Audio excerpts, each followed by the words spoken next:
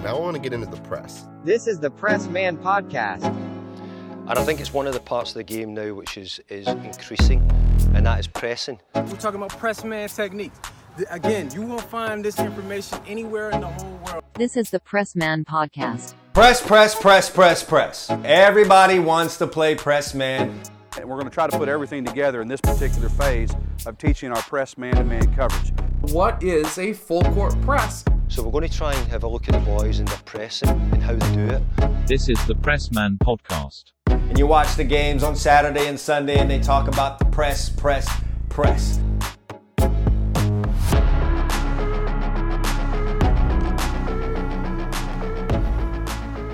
Welcome to episode 3 of the Press Man Podcast.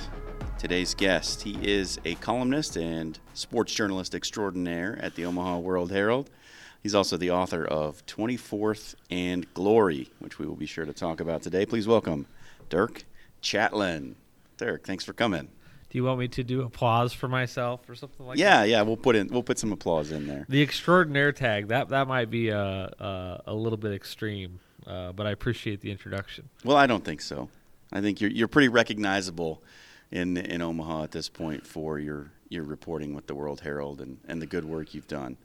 17 years now. Yeah, that's awesome. So, yeah, it's I'm not quite at the Tom Chatelain stage yet, but I feel like I'm about halfway there. So, well, we'll get into all that. What we like to do on Press Man is really the biographical conversations, and I like to start with just the simple question of where did you grow up? What was childhood like for Dirk Chatelain? So I grew up in the same place that my parents are still living right now. It's a little farm a mile north of Highway 92 near Rising City, Nebraska, and it's I often make the joke that it's neither rising nor a city, but it is sort of ironically named. Population 392 when I was there. I was kind of a city kid in the country. Okay. I wouldn't say that I embraced farm life the way that many did. I didn't hunt. I didn't fish. I did spend a lot of time outside, but it wasn't. It was more, playing football in the yard with my brother and chasing golf balls in the cornfields and stuff like that. So, but I grew up in a really small town, really small school. And everybody was just kind of there. I mean, it was you pretty much knew everybody in town, and kind of created this cocoon that was, a pretty good way to grow up. I mean, you took your bike and you rode off, and you checked in every 3 or 4 hours, and then you were back at supper time or whatever. So my brother was probably my biggest influence. He was 4 years older than me, and I kind of shadowed him and his friends. Developed a very, very deep love for sports at a super, super young age. I still remember, you remember these weird images from childhood. I remember the Bears-Patriots Super Bowl. I was 4. That's early. Yeah. I remember my first Nebraska football game that I remember, I think, was 87. And I was 6, so pretty young memories.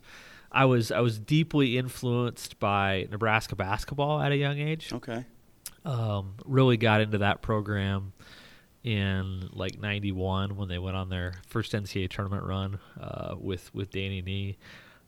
We went to a lot of games, went to a lot of the big classic games. It was easy to get a ticket back then. Well, not so much once Danny got it going, but my dad had. I guess I'm thinking like 95, I think, was my first Nebraska basketball Okay, game. So you missed out on the good stuff. Yeah. No, 91 through 94 was just fantastic, and just a lot of fun, and really, I think kind of had a lasting impact on me. Went to a lot of Nebraska football games. My dad worked at a bank and had tickets through the bank, and so my brother and I kind of grew up in Memorial Stadium, row 2, North Stadium, so pretty good seats. And just was kind of a sports junkie. Played a lot of Nintendo. Who didn't? All the Tecmo stuff. I mean, it's just very, very, very influenced by sports, and I think I did compete, but I never had aspirations to, I remember a couple years ago, my son, he was still kind of living in dreamland. He was like 9 years old, and he was like, if I'm not in the NBA, I think I'll be in the NFL. And I don't ever remember thinking that. Like it was, I think I was a decent athlete, but my aspirations were always to be a broadcaster or a coach or sort of around the game. All right. I wanted to be a math teacher. I was really good at math, couple grades ahead in math, and then just kind of reached a point where I fell in love with storytelling, with writing. Senior year of high school, I actually went to Columbus High School, which is 20 miles north of where I grew up, and senior year of high school got turned on to the school newspaper. And I remember I just loved this is not a surprise for people who know me, but I loved the platform. I loved the fact that I have something to say and I'm going to say it, I wrote a column in senior year, my only year of school newspaper, in which I was arguing for open lunch or open campus during lunch. I think every senior journalism student writes that yes. column. And the headline I put on it was Columbus High, School or Penitentiary.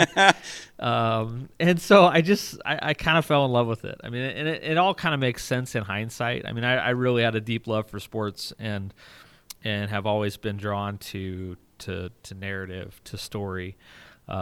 So the math kind of expired and writing kind of took over my life and really hasn't changed that much in 20 years. I mean, I started covering sports at the Daily Nebraskan in Lincoln when I was, a freshman. It was the fall of spring of 2001.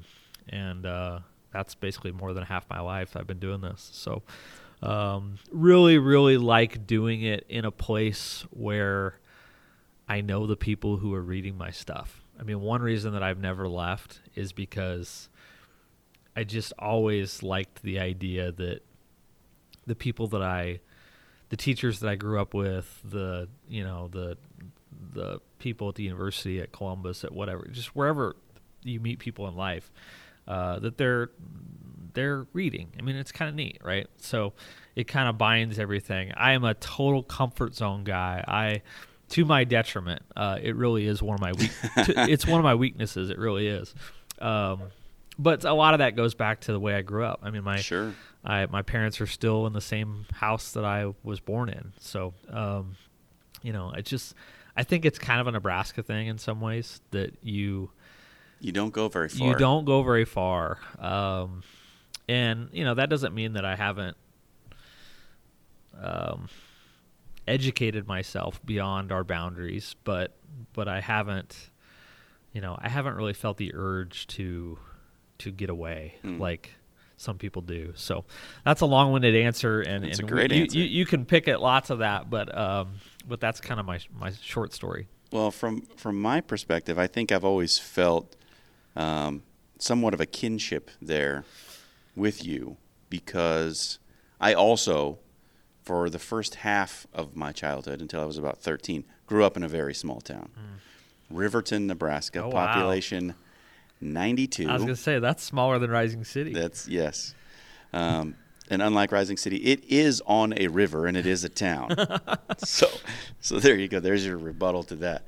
But I wanted to get an idea, because I know how it works in my own mind, how you think, like where you grew up and the way you grow up shapes how you look at sports, and specifically Nebraska sports in your case. And I can tell you how it works for me. Where I grew up, Nebraska can do no wrong. Like, they are the show. Tom Osborne is the fourth member of the Holy Trinity, right? So, and then you come to a place like Omaha. We moved to the Omaha area when I was about 13, and you have a whole bunch of different opinions. Not everybody likes Nebraska now. Some people actually don't actively hate the team in Lincoln. So it was just, there's a divide there in my life where I was like, Nebraska is everything, and then, well, maybe it's not everything. Yeah. Well, I'm glad you brought up that period, because I probably didn't recognize it at the time, but when you think about what is the age at which you're most captivated by sports, when you have the least amount of distractions in your life, when you can really just consume yourself, I would argue it's like 12 to 15 years old. Yeah, okay? Right in there. When I was 12 to 15 years old was the years 1993 to 1997. That's right about where I am too. Like that, you can't overstate the influence of Nebraska football on my life, and specifically that glory years run, and probably shaped me in ways that I didn't fully recognize.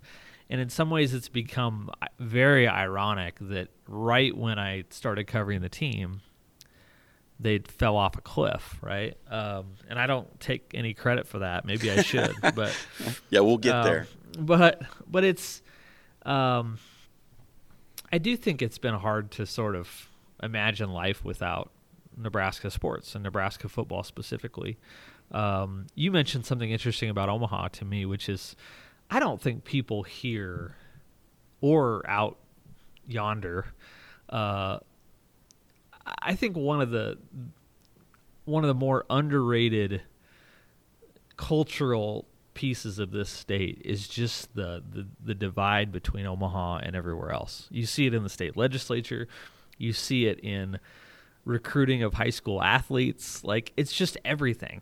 And, I probably haven't experienced that in the same way that some have. I mean, I live in suburban Omaha out west, and I'm not hanging out at 14th and Dodge every day, but it is different. It is different than Rising City, and I think it has had an impact, especially as Nebraska has struggled. It's just not as big a deal in this city as certainly as it was, where I grew up 25 years ago. What do you think it did in your idea of what the media is where you grew up?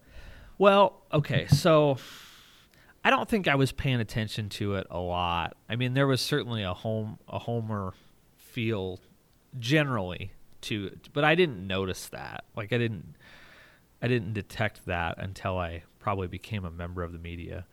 I read Tom Chatelain every day. I read Stu Pospisil every day. My dad came home from the bank and he had the newspaper in his hand and he threw it on the living room floor, and and young Dirk tore it apart. Yeah. But I don't think I really, identified that part of it. As I got into it, I probably carved out a niche being a little bit more skeptical of Nebraska than most were. And part of that was just kind of wasn't so much how I felt about Nebraska. It was just kind of a general rebellious nature that I have. And I wouldn't say contrarian, but a little bit of a zag when everybody else zigs. And there's lots of examples of that. Way before Bo Pelini, I was making coaches mad. I tell this story occasionally, but in 2002, Kansas State beat Nebraska in Manhattan, bad, 49-13. I remember it well. And the quarterback, shoot, it was Bishop, wasn't it? No, it wasn't Bishop. It wasn't Beasley. Anyway, it doesn't matter. I do remember the backup quarterback was Mark Dunn. Mark Dunn was a senior captain, and it was his final home game. And K-State was up by 35 points. And Bill Snyder kept his starters in the game all the way through, something that made Bo Pelini very angry the next year when Bo was defensive coordinator.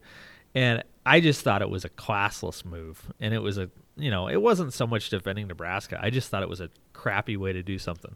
So post-game press conference, I'm 21 years old, and I go over to the K-State press conference, and I'm the only Nebraska media member in the room. There's probably, it's like a mini pep rally. You think the Nebraska media is full of homers? Go cover an 11-win K-State team. And so I go in there, and Snyder's is taking his victory lap, and at some point, I said, you were up by 35 points, coach. Did you ever, something to the effect of, why didn't you play your backups? And he just glared at me. And, it glared at me in a way that I think everybody in the room was like, Bill Snyder's mad. But it was kind of like again, the rebellious nature kicks in, and every journalist has to have a little bit of this. And so like 3 questions passed, and then I came back to it. And I asked a follow-up. I said, Coach, don't you feel like your backup quarterback deserved to play on senior day? And just, everybody in the room, I mean, Snyder didn't answer it. He just like glared at me, and, it's like the biggest win of the season for K-State. And there's this 21-year-old punk student from Nebraska asking about running up the score. But it was reflective of how I felt about media, how I felt about coaches, how I felt about, just trying to, the phrase people use is, you're always stirring the pot. Well, yes, but I don't do it inauthentically, okay? Like, that's the thing that I wish people understood maybe a little bit more is the crap that I've done over the years. None of that has been to get clicks or to, stir up trouble or like that. What I write, what I ask, what I say is how I feel. Like, and it's not always negative. I mean, there's been a lot of times where I've been more positive than the general media. But I just, it's always felt like too much trouble to do something without sincerity, right? Without authenticity. And so that's hard to do on radio, especially sometimes because you're just talking so much, right? Like you're on the air, you say so many words, where in writing, you can kind of, you can choose your words more precisely, right? So I think in radio it's actually harder. I probably am more of a BSer on radio than I ever was as a writer because I think that's just the general state of things. Yeah, and to that degree I don't like it as much. But well, thanks for being here. Well, but I always wanted to tell the truth how I saw it. Sure. And I've always been very opinionated, much more than anyone else in my family for whatever reason. And it's, for the most part, it's served me pretty well. But you have you've taken a lot of flack from fans, as you mentioned, for stirring the pot, being too negative, not, promoting Nebraska, because I think a lot of fans in the state think that the largest media outlet in the state should be a cheerleader for the institution that they love. And like once you've, taken an entry-level journalism class, that's not how it should be. And I think anyone who's thought about it a little bit knows that that's not how it should be. Thought about it outside the scope of their fanhood. You realize that there has to be some objectivity there. Right. But did that ever affect you, I wonder? When you're taking that heat from a group that you're essentially a member of, the Nebraska, right. Football, but Nebraska athletics fan base. Well, what's frustrating about it is when you realize that some of the criticism from fellow media members, I always felt like they did lack sincerity often, and that they had identified this as a good way to cash a check and make a nice living, and I felt like they were the ones that had sort of sold out as opposed to me. Now, as I've gotten older, I think I've come to realize that that's just the way they are, and it's it's okay. You develop very thick skin. You don't really care that much. You learn not to care about people's opinion that you don't know, especially. The ones that irk me are when, you get somebody cracking on Facebook, somebody that you grew up with, or somebody that, you knew from 20 years ago, and it's like, wait a second, You know me. You know me. You know like, where I come from. You would shake my hand if we saw each other, so you get some of that. But no, it's not easy. I mean, there were message boards that were making threats against, me at times, and you just you really learn to just ignore what doesn't matter. I mean, I think it does kind of make you better.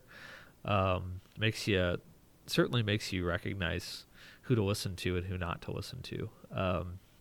But I gave this advice to a local media member here last year who was being pretty critical of Scott Frost. I said, somebody who I think very highly of, but I said, make sure that when you are making criticisms that it is based in fact, because if people think that it's personal, it will get ugly for you. Like, you have to choose your words wisely, and you have to base your critique in, for me it was statistics. Like, I got very good at saying what I wanted to say through the numbers, showing my work. It's hard to argue with numbers. Showing my work.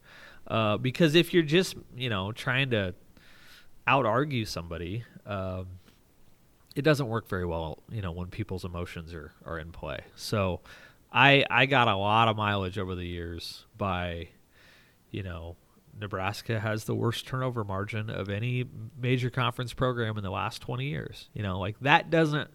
That's pretty indisputable, right? It's easier. It's a lot harder to confront that than if I just write, Nebraska's sloppy and they don't get it done, and this coaching staff doesn't know what they're doing. Like, you have to show your work, and I think at some point I learned that was especially critical in criticism.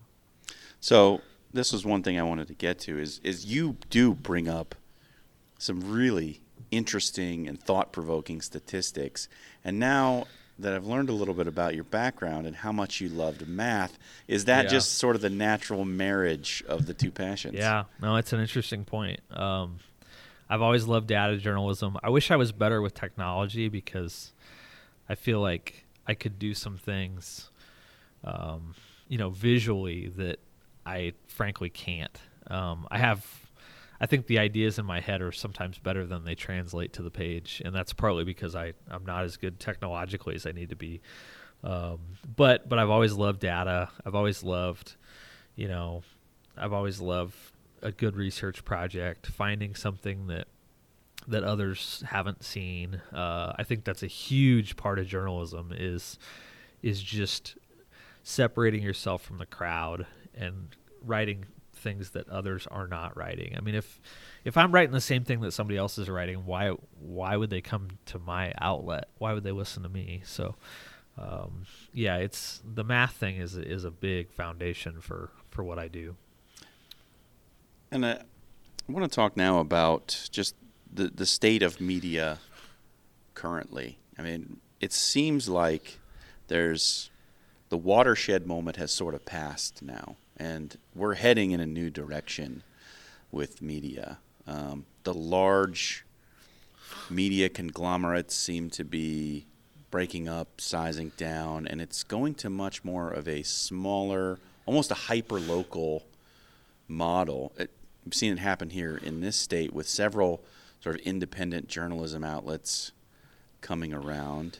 I know it's been a big effect at the World Herald in all departments. Just the state of media currently and how it's changed over your career. Well, I'll give you a sort of a funny answer, and that is, when I first got in, I joined the World Herald in January 2005. We had a noon edition, so we had an afternoon paper, and then we had a morning paper, and we had a website, but it wasn't like a high priority, right? So like if news would happen after the morning deadline, let's say news broke at 1 o'clock in the afternoon, there really wasn't that much urgency to do something about it. Like, you knew you'd have to write about it, and it was important to get it to the website, but it wasn't like if I don't, everybody's going to know it, you know? So, and I never really liked that world anyway. I had very little interest in breaking news. I know it's important, but it was never my thing. But yes, the whole thing, the whole model has changed. It was one big elephant in the room, and now it's lots of, zebras and tigers and lions and everything else. And I think the elephant is still there. I mean, I think the World Herald is still the elephant, but it's not, it's not the same. It doesn't cast the same shadow on everybody else that it did. And I think it still does in the sports realm, though. It still does in the sports realm. There's no doubt. Well, yeah. I mean, that's changed too, though. I mean, there's way more little upstart websites, and I don't mean that condescendingly. It's just, it's different. And it's. I mean, when I was covering Nebraska football in 2001, when they were really good, by the way, there might be 10 reporters at practice. 15 reporters, and now there's and 5 were 60. from the World Herald, and 5 were from the Lincoln Journal Star. Yeah, and now there's 60. So, a lot of that has not been great because I think instead of everybody competing really hard and trying to cover the program in a way that is new and fresh. I think generally what's happened is everybody just holds their tape recorder out and transcribes the same thing and tries not to get crossways with the program or the university. And you sort of, everybody's surviving and thriving in some cases. And so you just, don't bite the hand that feeds you, right? So I think in some ways it's been detrimental to the media. I think in news it's probably been better, right? I think it's actually strengthened coverage. I think unfortunately it's harder to have like the big impact stories if you don't work for the elephant in the room. Certainly. Resources. I worry about that, not only from a resource standpoint, but also just from a platform. Like, okay, let's say I go off and start DirkChatelain.com. Okay, which would not be a very good name for a website. But I'm parking it right now, so you're going to have to buy that domain from me. But, let's say I wrote just an unbelievable feature story about some kid at Millard South who doesn't have any arms and, wins the state swimming championship, just making something up. Like, it could be the best story in the world.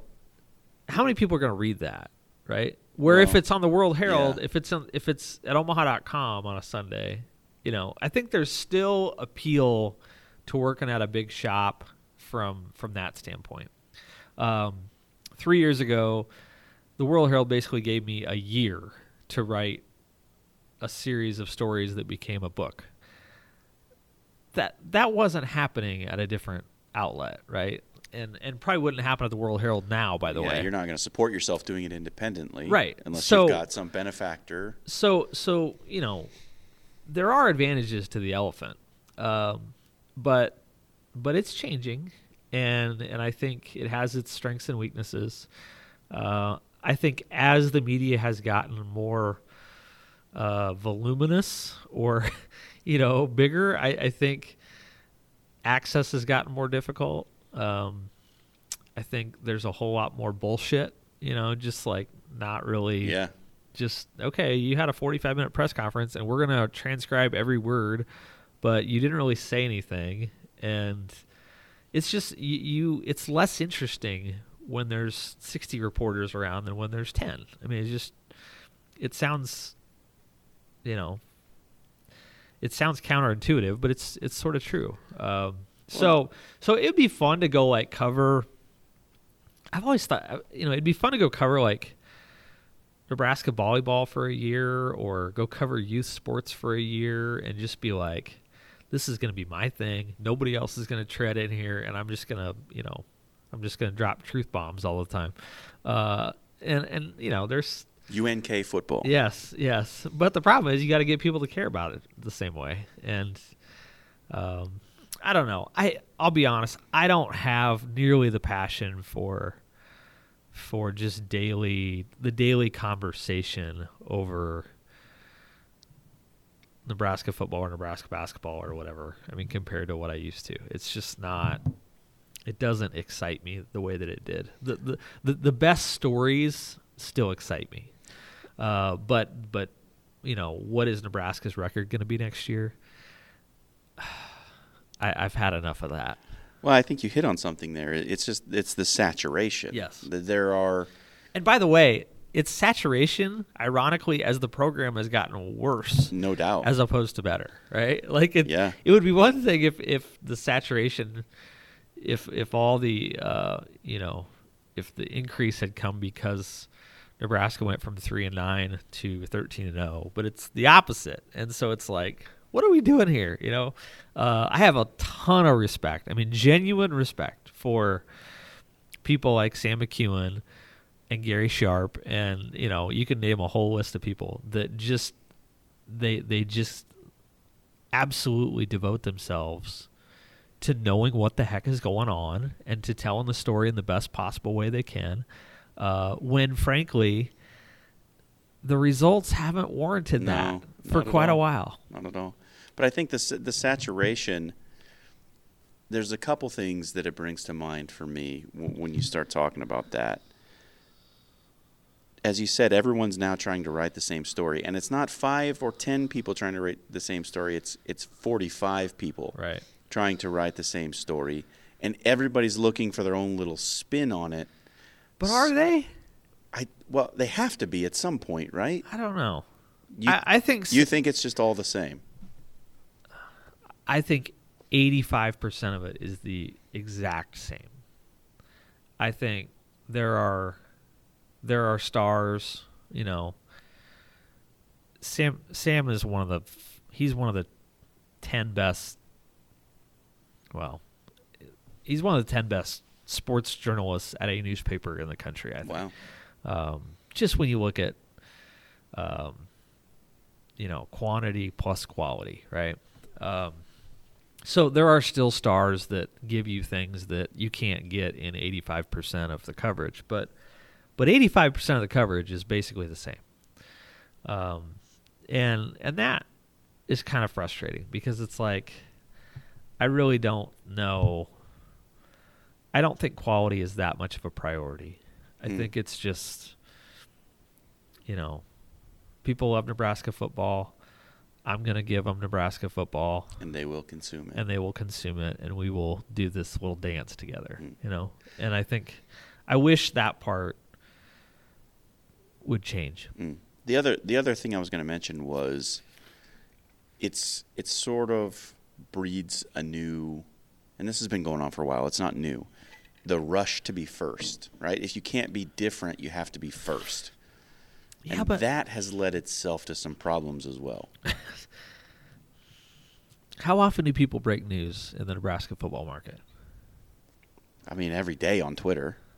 Every day there's some new breaking news that you see it. But there's a difference between Casey Rogers announcing that he's entering the transfer portal and I guess maybe I should say everything is treated like breaking news. Yes, that's different. I don't know how much of a aggressive hunt there is for breaking news. Nobody reported last year that Adrian Martinez had a broken jaw until Scott Frost said he had a broken jaw, right? But yes, everything is treated like it's a big deal, like it's breaking news. And, again, it's that part I kind of roll my eyes at because it's like, is Nebraska's, kickoff starting time against Iowa next Black Friday, does that really need to lead the sportscast of every, all 17 outlets covering the program tomorrow? But it's supply and demand, it really is. Like, and at some point, and at the World Herald, I think we do a really good job to this day of valuing things that don't necessarily pay the bills. Not everything, but we cover stuff that we know is not necessarily what people are craving, but we think it's valuable. I mean, Margie Ducey had a story last weekend about the resurrection of the Benson baseball program. Like, which was great. Nobody was clamoring for a feature story about Benson baseball, right? Like, but she identified that as a great story, and people, I think, still come to the World Herald for that reason. They know one of my standards for the World Herald and outlets everywhere is just surprise me. You have to surprise me. When I pick you up or tune in every day, I want something. I don't want to know exactly what's coming. And I think, our paper still does that to a pretty good standard. But it's hard. I mean, resources are down, and the public relations around the biggest teams is stronger than it's ever been, and the social media influence is really big, and players and athletes and coaches can basically break their own news whenever they want. I mean, it's definitely changed, and not necessarily to the advantage of the journalist. Sure. You brought it up a little earlier, and I don't know if you've ever talked in depth about it. Probably you have at one point or another. But the famous incident with Bo Pelini. We're talking about stuff 8 years ago now. I don't know if anybody cares anymore. Of course people care. I've never heard you talk about it, and I'm curious. It was just the audio tape thing? No. The press conference when he basically told you to get out, that he was done with you. Yeah, that. Well, people don't understand about Bo, and I don't love Bo Pelini. Not necessarily because of how he treated me. I didn't love his worldview sometimes. Fair. I didn't, just the willingness to get in someone. He never got in my face. He never called me and berated me or cursed me out. But I know he did that to other people, and I don't have much tolerance for bullies. So, we were never going to hang out, but we got along really well 90 to 95% of the time. And that's the part that people didn't understand.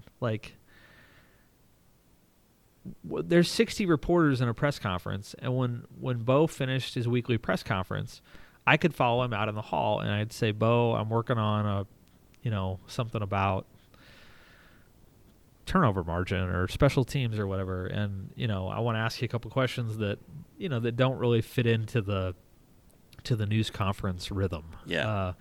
And he'd gladly give me 5 or 10 minutes. I mean, when I asked a question, he usually answered it better, because I don't know if he just appreciated the question sometimes, or if I don't know. Maybe he had a little bit more of a personal relationship. He respected me. I respected him to a large degree. And I, in 2010, when Texas A&M Nebraska got screwed down there. The A&M, the penalty difference was 16-2, and Bo almost punched a fan who ran into him after the game. I mean, it was ugly. And he walks off the field and down a locker room hallway, and I walked down the hallway and I met him, and we talked privately for 5 minutes on the way to the press conference.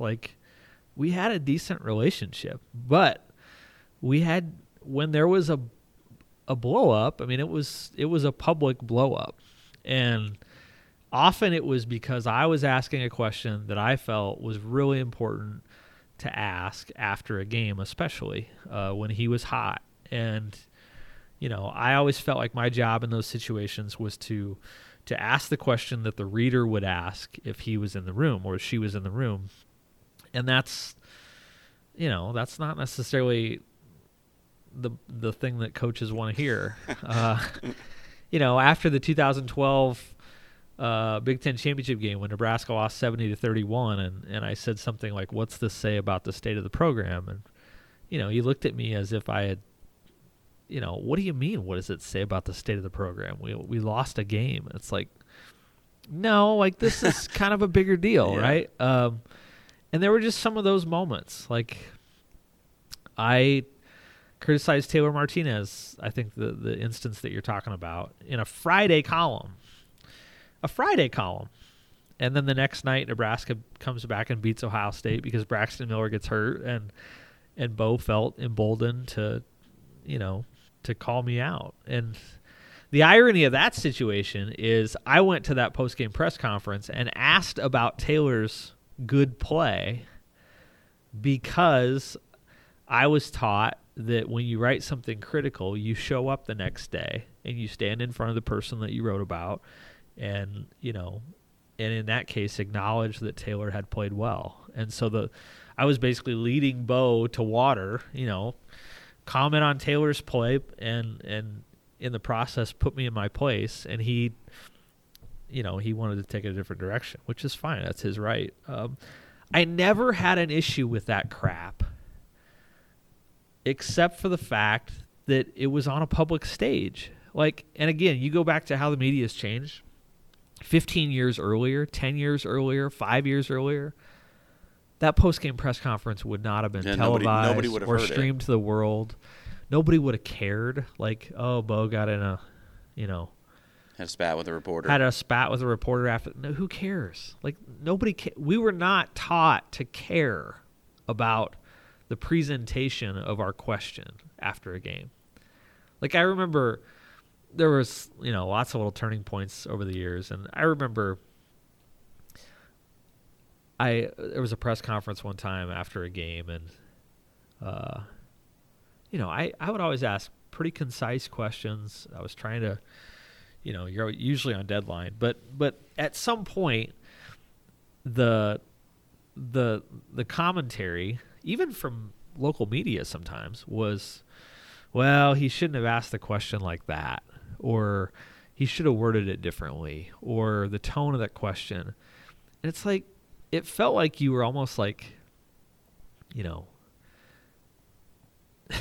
mean, this is a dumb way to say it, but it's that guy's making $3 million a year.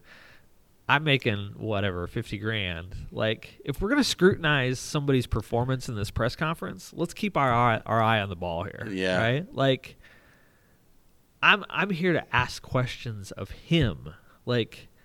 At some point, the media became part of the story, and that was never my wish. That doesn't mean that I wasn't gonna stand up for myself if something happened, but it was never my wish to be part of it. I never ever did something or asked a question out of performance or because I was trying to, make a public display. The coach's answers a lot of times are performative. Of course.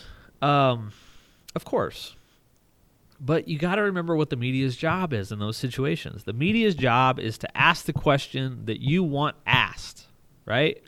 Yeah, and if you take that job seriously, then sometimes you are going to ask things that make the coach and the fan base mad at you. I think the only thing you can say is it a fair question or is it not a fair question? Right. I never went into a press conference like the guy who went into the Bill Callahan thing in 2005 and said, if you were your athletic director, would you fire you? I never did that crap. Question. I did stuff that would go into my column, right? Sure. I wanted to cover the program in a fresh, fair, interesting way. And when you really care about something as a fan and you love a coach and you love the players and all these things, you are going to be defensive when someone is writing things that are critical or skeptical of the things that you love. It's the same thing as, it's like when someone's critical of your sibling, right? It's I can be critical of my siblings, but you can't, right? And that's kind of how it was with the fans sometimes. The irony is I knew them, I was them. Right. And was them at a time. And still are them to a degree. Yeah, it takes the fan out of you when you become I totally agree. A journalist.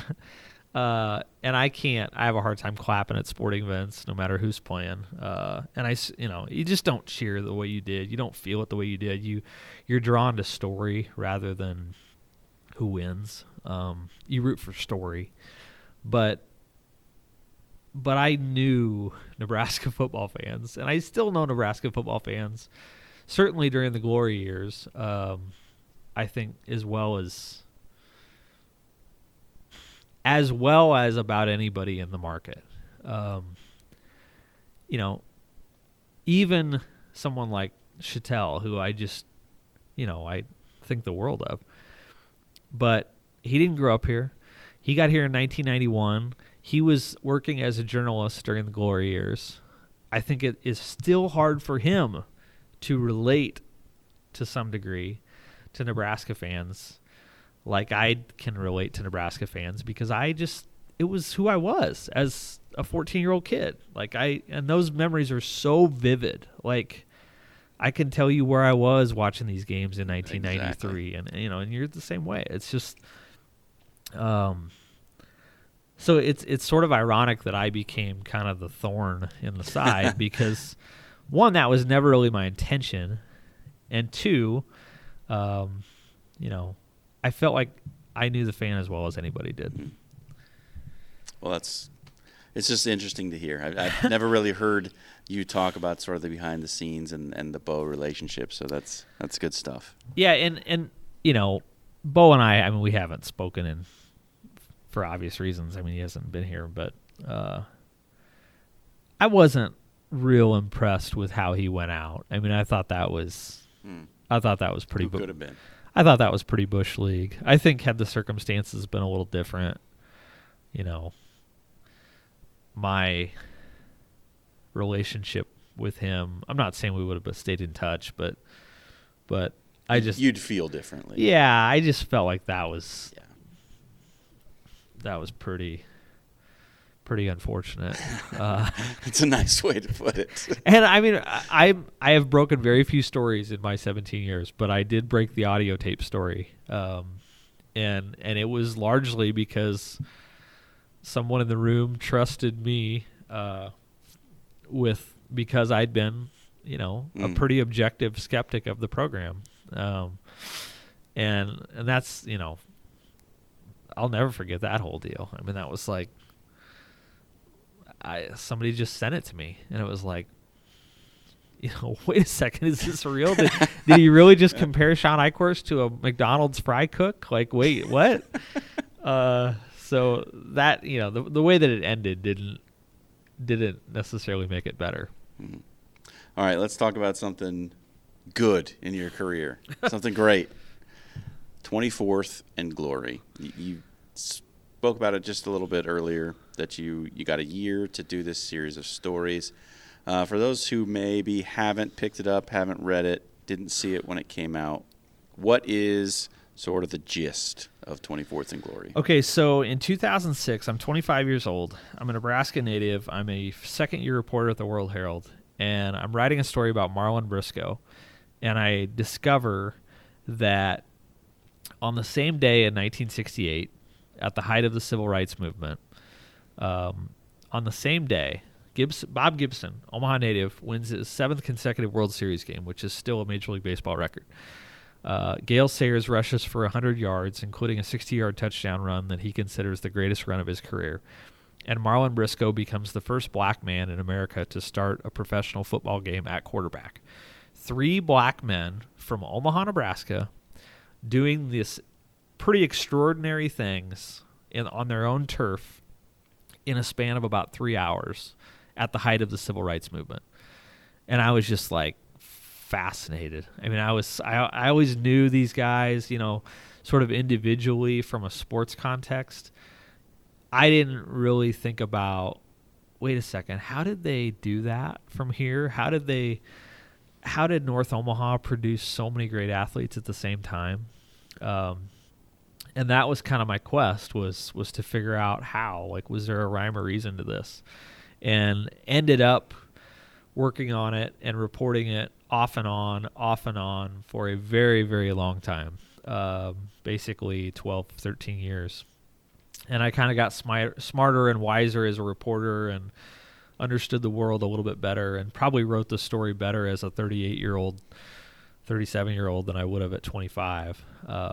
But but ended up kind of writing the history of North Omaha. That's kind of what 24th and Glory is. It's kind of the history of North Omaha through a sports lens, and became just an incredibly rewarding journey that always kind of ate at me, because I knew that it was the best untold local sports story that I knew of, and was fortunate to kind of just stick around long enough to finally get the courage to write it. So it's been the thrill of my career, sharing it with Omaha and seeing it go into schools and Kiwanis clubs and Rotary luncheons, and I give book talks probably once or twice a month on 24th and Glory, and always find people that are newly fascinated by it. So I was telling a friend last night. Well, I'll just give you an example. This is the rewarding nature of it. I'm at a funeral visitation last night for a friend, and a friend's sister had passed away. The woman who passed away, her son comes up to me. I've never met this guy before. Comes up to me, says, "Hey, I just want you to know that I read 24th and Glory." He's 30 years old. He's going through immense grief and sorrow. He lost his mom. And he comes up to me out of the blue and just says, "Hey, I just want you to know, that I love the story. I didn't know any of that." And we talked about it for like 10 minutes at a funeral visitation. And that stuff happens like once every month probably, where it's just like, wow, this is so cool that I got to be kind of the narrator for this incredible Omaha story that had kind of been lost in history. So it's been incredibly rewarding.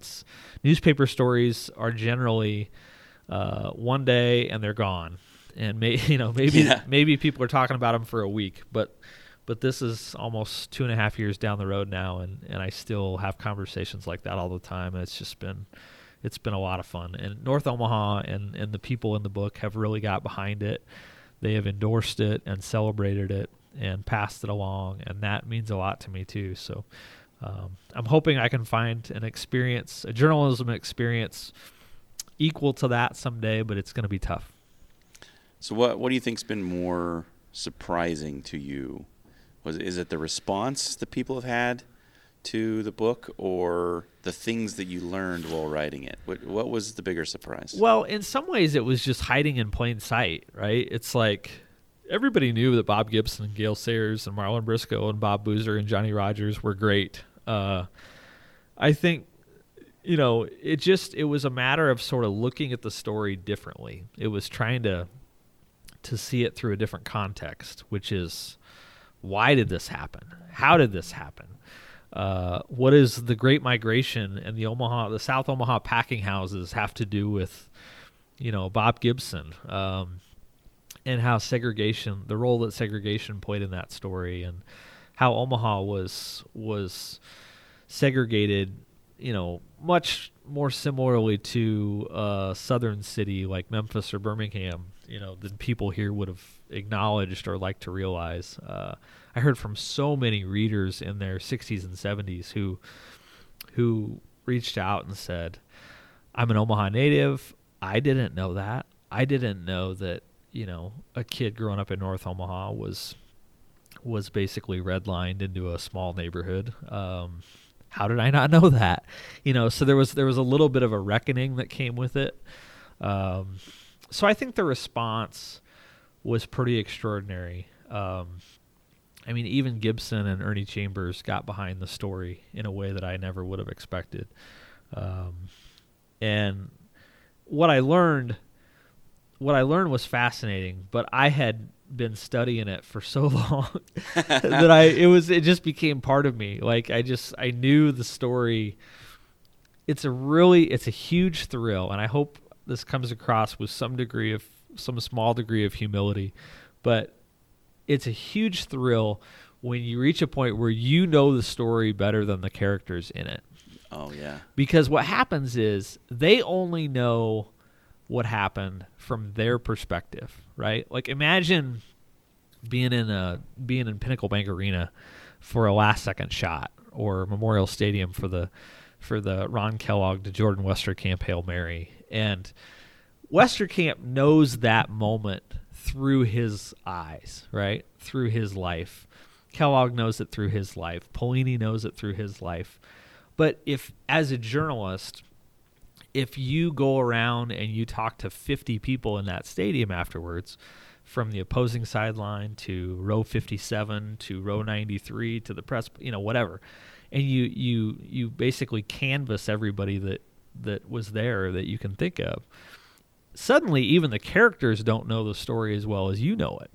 And that was a huge thrill. Like I got to the point where I would call somebody and I'd start an interview and they'd say something and I'd be like, yeah, I know. Heard that. I knew that. And that's not, I don't say that with with arrogance. It's just that's kind of like what journalism is supposed to be. So, a lot of fun. All right.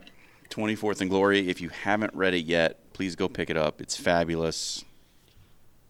You're going to love it. I mean, you're going to love it. It's Omaha history. If you live in this city, if you know anything about this city, it's going to be for you. The cool part about it, one cool part about it is Creighton Prep made it their all-school read one summer. Like everybody at the school read it, or supposedly read it, was assigned to read it.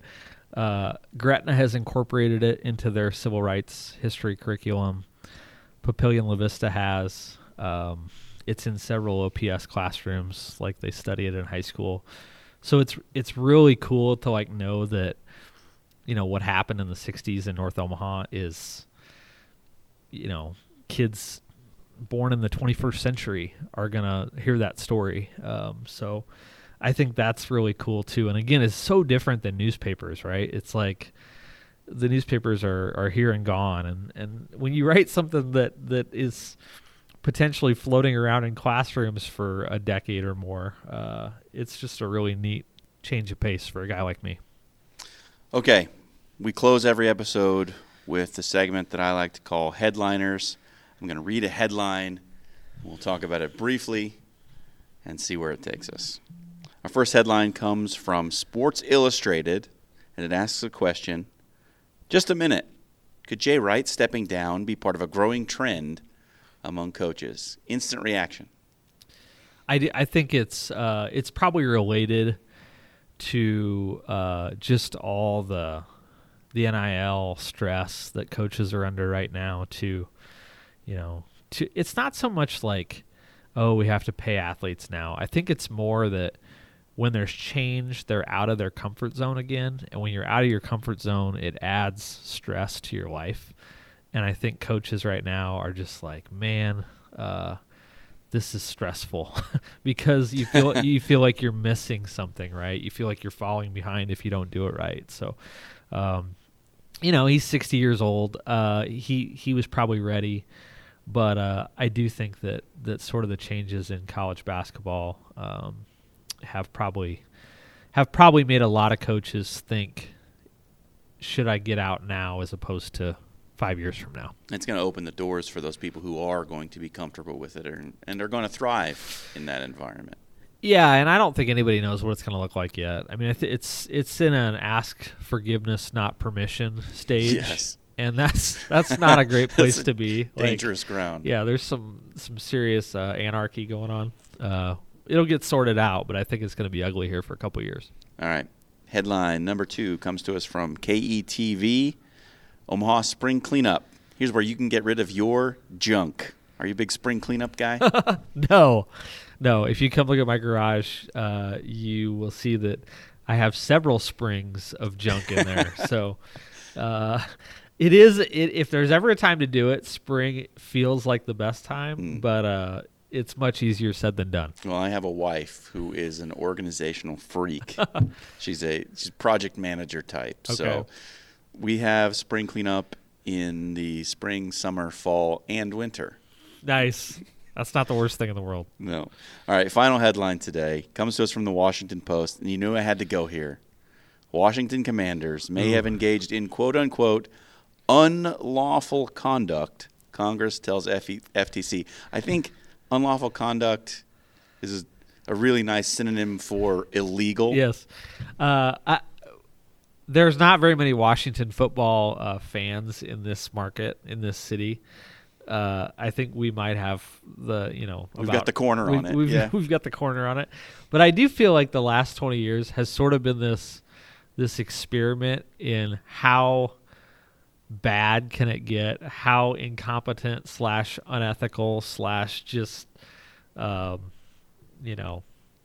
just slimy. Slimy. How slimy can it get before you don't feel any emotion for it anymore as a fan? And I'm not the fan that I was when I was 12 years old. No, there's no doubt. Nor am I. But I get excited when they win. I Sure. root for them. I am dying for them to find a quarterback. And, I thought Taylor Heineke was the guy, and, on and on. And it's like when all this other crap is going on, it's like, why are you just testing my allegiance? Is this a psychological exam to see how far I can go? I've said so many times, like, I'm not going to have a favorite team anymore. Yeah. Because I can't switch to another team. I know, you can't. I'm just not going to have a favorite team anymore. I kind of got behind the Bengals the last couple months of the season like there. 90% of America kind of got behind the Bengals. Right. But it didn't. It's different when you just pick it up. Like you can't. Sure, you have no my history. older brother. I gave my older brother crap when we were kids because he was a fan of the 49ers, the Cowboys, and the Broncos. It's like, no, that doesn't work. Like you can't do that. No. And so I can't just add a team. But without fantasy football, I don't know. And the Red Zone channel. Red Zone channel. The Red Zone channel has... People don't talk enough about the Red Zone channel. No, there should be Red Zone channels for every sport at all times. All times. Can you imagine a college football Red Zone channel? Would be wild. Just bananas. They'd need 3 hosts for that. How has that not happened yet? So, no, it's these are tough days to be a Washington football fan. And, the Commanders thing, like... I was open to the new name. I was a proponent of getting rid of Redskins. As was I. For obvious political reasons and just, humane reasons. But I think it sounded better in theory than it has in practice. Like, I'm just like, really? Like, I'm going to buy a T-shirt that says Commanders on it. It sounds like something from a G.I. Joe movie. Well, so. my quote was that they used the create a team feature Yes. on NCAA football and used the stock logo and the stock name, but dropped the cool military logo and just stuck a block letter in there. All right, that just about does it for episode 3 of the Pressman Podcast. Big thanks to Dirk Chatelain for stopping by. I'm John Schreiner. We'll see you in a couple of weeks for episode 4.